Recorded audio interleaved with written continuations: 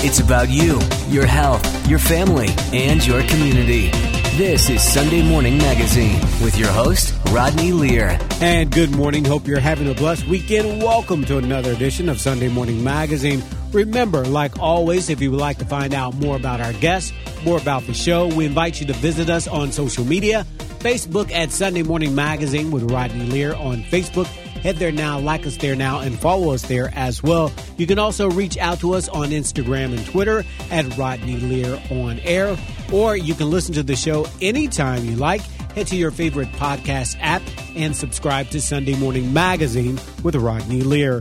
We begin this morning with Chris Carosa. He is the author of the book, The Parent's Guide to Turning Your Teen into a Millionaire. It's our pleasure to welcome Chris to Sunday Morning Magazine. Good morning, Chris. How are you? I'm doing great. How are you doing? I'm doing great. So you're here this morning, among other things, to talk about your new book, The Parent's Guide to Turning Your Teen into a Millionaire. I have 2 teens and would love to turn them into millionaires. That'd be great for all of us. Yeah, it's actually pretty simple. Now, I will kind of spoiler alert here.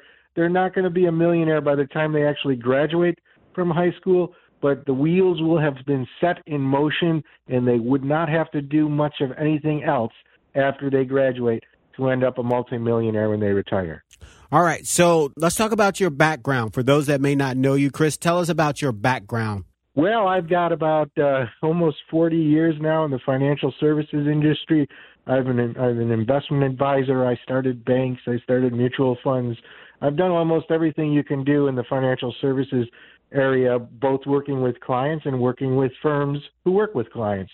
So I'm pretty varied when I'm out there doing things. Now, a recent report says that just 57% of Americans are financially literate. Break that down for us. And what does that say about a majority of Americans? So most people really have never taken any official training or formal training in financial areas of any sort. I mean, maybe the most that they've done is learn how to add and subtract on a checkbook. They don't have even the basics of, say, investing and saving and how it's good for you. They do get some training, or they're supposed to get some training if they're lucky from their company, if their company has a 401k plan. But even then, that training isn't too far in depth because most companies don't really want to get into the business of being a business school or, a financial school. So it's very rare that people get the training unless it's hands-on. Tough for parents, really, to teach their kids about finance if the parents don't know. Okay, so only 12 states require students take a personal finance class to graduate from high school. Wow, look at that. I remember being in high school and we took kind of home economics, but not sure if everybody does that these days. No, that's unfortunately, that sort of curriculum has gone by the wayside for other things, and it's really tough to teach. I mean, even when the curriculum is there, like in the states where there are the teachers trained to really talk about finance in a way that exudes confidence so the kids actually take it seriously? In a lot of cases, I'll give you an example of a common thing that's done that's definitely the wrong way to teach finance. Often schools will have what they'll call a stock market game. They'll give kids make-believe money, like $10,000, and they'll say, you pick 3 stocks, and at the end of the month, whoever has the most money, make-believe money because the stocks go up, they win, a prize. And that's wrong. It's absolutely wrong, because what that teaches kids is it teaches kids that they should focus only on trading stocks, doing something short-term, when the real value of investing in stocks is long-term. Even if you went the entire school year, which is, 9 months, that's not long enough to really learn the value of investing for long-term in stocks. I mean, it's not something you can do hands-on. All right. Now, we think of parents as being their kids' first teachers. Is it up to parents to teach their children about finances? I think the parents are actually in the best position to do that. And you won't want to necessarily frame it as though the parents are teaching kids about finances. If you go to the typical parent and you say, look, you have 2 choices. You can either teach your kids about finance or you can teach your kids how to run a business. Most would probably say, I'll teach them how to run a business. I'm a little bit more comfortable with that. Even if I've never done it myself, I know a lot of people who have, and so I could learn it. And that's really all they need to do. So don't call it teaching finance when you're talking about parents doing it. You should call it teaching about how to run a business. It's a lot easier for parents to show their kids how to, even a small business, mowing lawns or babysitting or something like that. Everything that you have to do, keeping records of when you get paid, how much the expenses are, things like that. Very simple things, very simple budgeting things for business goes a long way to teaching kids about money. All right, let's talk about some of the disadvantages that kids have when they don't know how money works. Oh, yeah. The disadvantages manifest themselves when those children become adults, and they're behind the eight ball on a lot of things if they don't know about money. I mean, the biggest example is just taking on debt, and I'm not talking about the popular topic now, student debt. That's a different issue. I'm just talking about normal household debt, spending more with credit cards than you should be and not being able to pay those credit cards off right away. Those sort of things can add up and hurt you in the long term, whether it's your credit score or just your ability to start to buy things that you need to buy. Really what it comes down to is a sense of understanding budgeting or if you want to use a fancier term, cash flow. You can only spend the amount of money that you have coming in. The amount of money that goes out can not be more than the amount of money is coming in, or else you're going to have a problem. So that's the most fundamental thing. That, by the way, is why I say if you teach a kid about how to run a business, they'll learn that. They'll learn that right away. All right. And in case you're just tuning in, you're listening to Sunday Morning Magazine. I'm Rodney Lear. More information about the show, more information about our guests can be found on our Facebook page, Sunday Morning Magazine with Rodney Lear on Facebook, Instagram, and Twitter at Rodney Lear on air. Or you can listen to the show anytime you like. Head to your favorite podcast app and subscribe to Sunday Morning Magazine with Rodney Lear. On the phone with me now is Chris Caruso. He is the author of the book, The Parent's Guide to Turning Your Teen into a Millionaire. Now, let's talk about some of the basics. What are some of the basic things that our children should know, let's say around the age of 10? What should they know about money at that age? Well, they should know that money gets converted into goods. You can buy stuff with money. So it has a value to get them things that they want to get. Now, obviously you don't want to go overboard and, teach them that that's the only purpose of money or to spend. But that's the most fundamental thing. The other thing, and this really is not a money question, but it does impact money, is just simple math, adding and subtracting, understanding how that works. And I remember a lot of times when we would have math problems, the math problem would be making change. So, something cost 65 cents and they gave you $1. How much change do they get back? So even teaching math in terms of money like that goes a long way to helping kids understand it and get more comfortable. The other thing that you want to do with kids that are that age, you want to play games that involve money, like Monopoly or the Game of Life. Those are fun ways. Well, actually, sometimes kids get mad if they lose. But aside from that, they're fun ways that the kids can learn about how to handle money. And again, they're doing the adding and subtracting to do it, but particularly in the Game of Life, where you have to make a couple of choices. For example, right off the bat, you have to decide if you're going to college or you're going to work, and that's going to impact how much you earn. At least it used to. Now maybe it's the other way around. But so those are fun things for kids that age to learn. All right. Now, what about teens? As I mentioned earlier, I have 2 teenagers. When they start earning their own money, what advice would you give to parents there? Well, there's this like tween age before they're really full teenagers, and when they're still like 10, or there's this in-between age where they could be working, they could be earning some money, but they really don't have a sense of value for that money. That's really when the parents should take the initiative and set up child IRAs for their children. Now, the kids won't know what the child IRAs are. In fact, the child IRAs can be set up solely by the parents without the kids even being there, because the kids aren't allowed to sign any of the paperwork anyway. And then I've interviewed people in both the book that you mentioned and my previous book, from Cradle to Retirement, both really talking about the child IRA. I've interviewed dozens of parents and now adult children who had child IRAs, and found out this really amazing thing. The kids don't know anything about money when the child IRA starts. The parents are the ones who actually are helping the kids do this.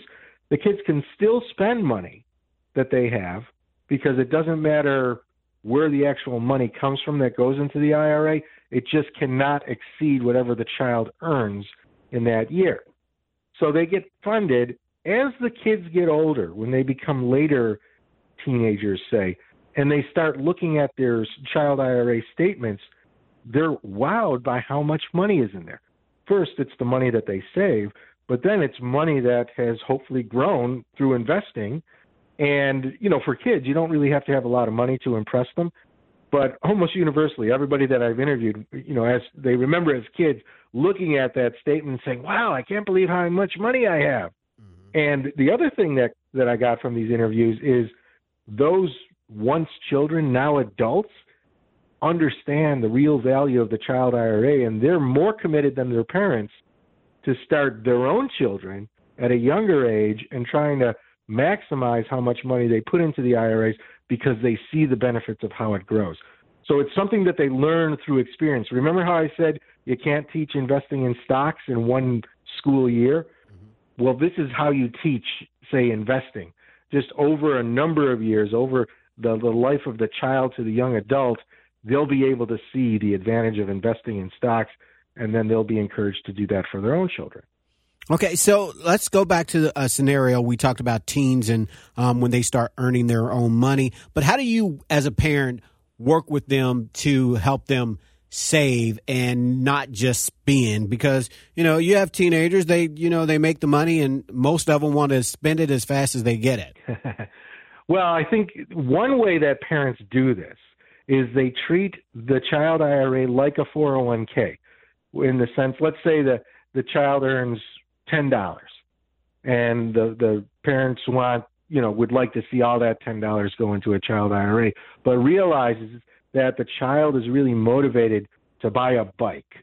So they're going to have to save, I don't know how much a bike costs. Let's say a bike costs $100. So it might take them $10 a week, 10 weeks to earn enough money to buy a bike. But the parents say, all right, if you can wait a little bit longer to buy a bike and put $5 of that $10 into your child IRA, I will put the other $5 into the child IRA. So you see how it's like matching, like a company matches a 401k contribution. So the parents can encourage the children to save while at the same time the children see that they're actually getting enough money to buy the bike or whatever it is that they want to buy.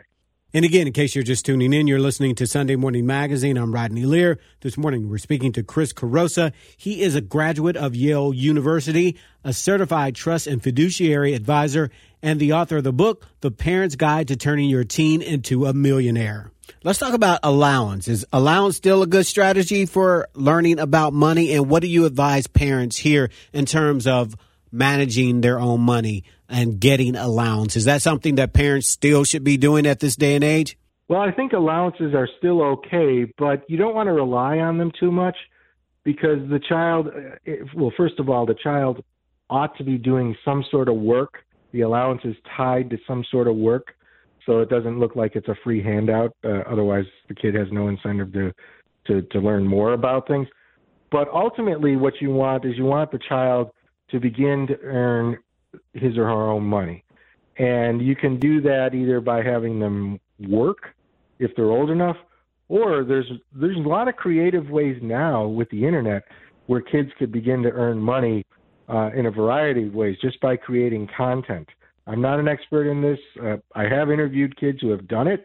In fact, I just interviewed somebody for Forbes magazine who started an internet-based business when she was a teenager, or I think maybe 12, and she was beginning to earn money that way. Now she's an adult, and that business, her products are in Walmart.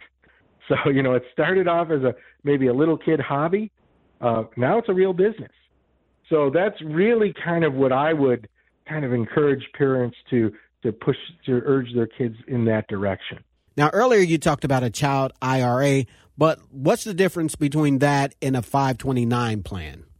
529 plans are limited in what they can be used for. They can only be used for education, and they can only be used for that person's education, whoever it's in. And, you know, a lot of parents think that they should be setting up 529 plans rather than something that is an IRA. And if the child ends up getting a scholarship, then that 529 plan is essentially wasted. It has to be redirected to something else, gifted to another child or something like that. The advantages of 529 plans, though, are you are not required to have any income, and anybody can give to a child to a 529 plan. So parents, grandparents, etc., can give directly to the 529 plan. Whereas with a child IRA, the child has to earn income. So that's the thing that moves the child IRA.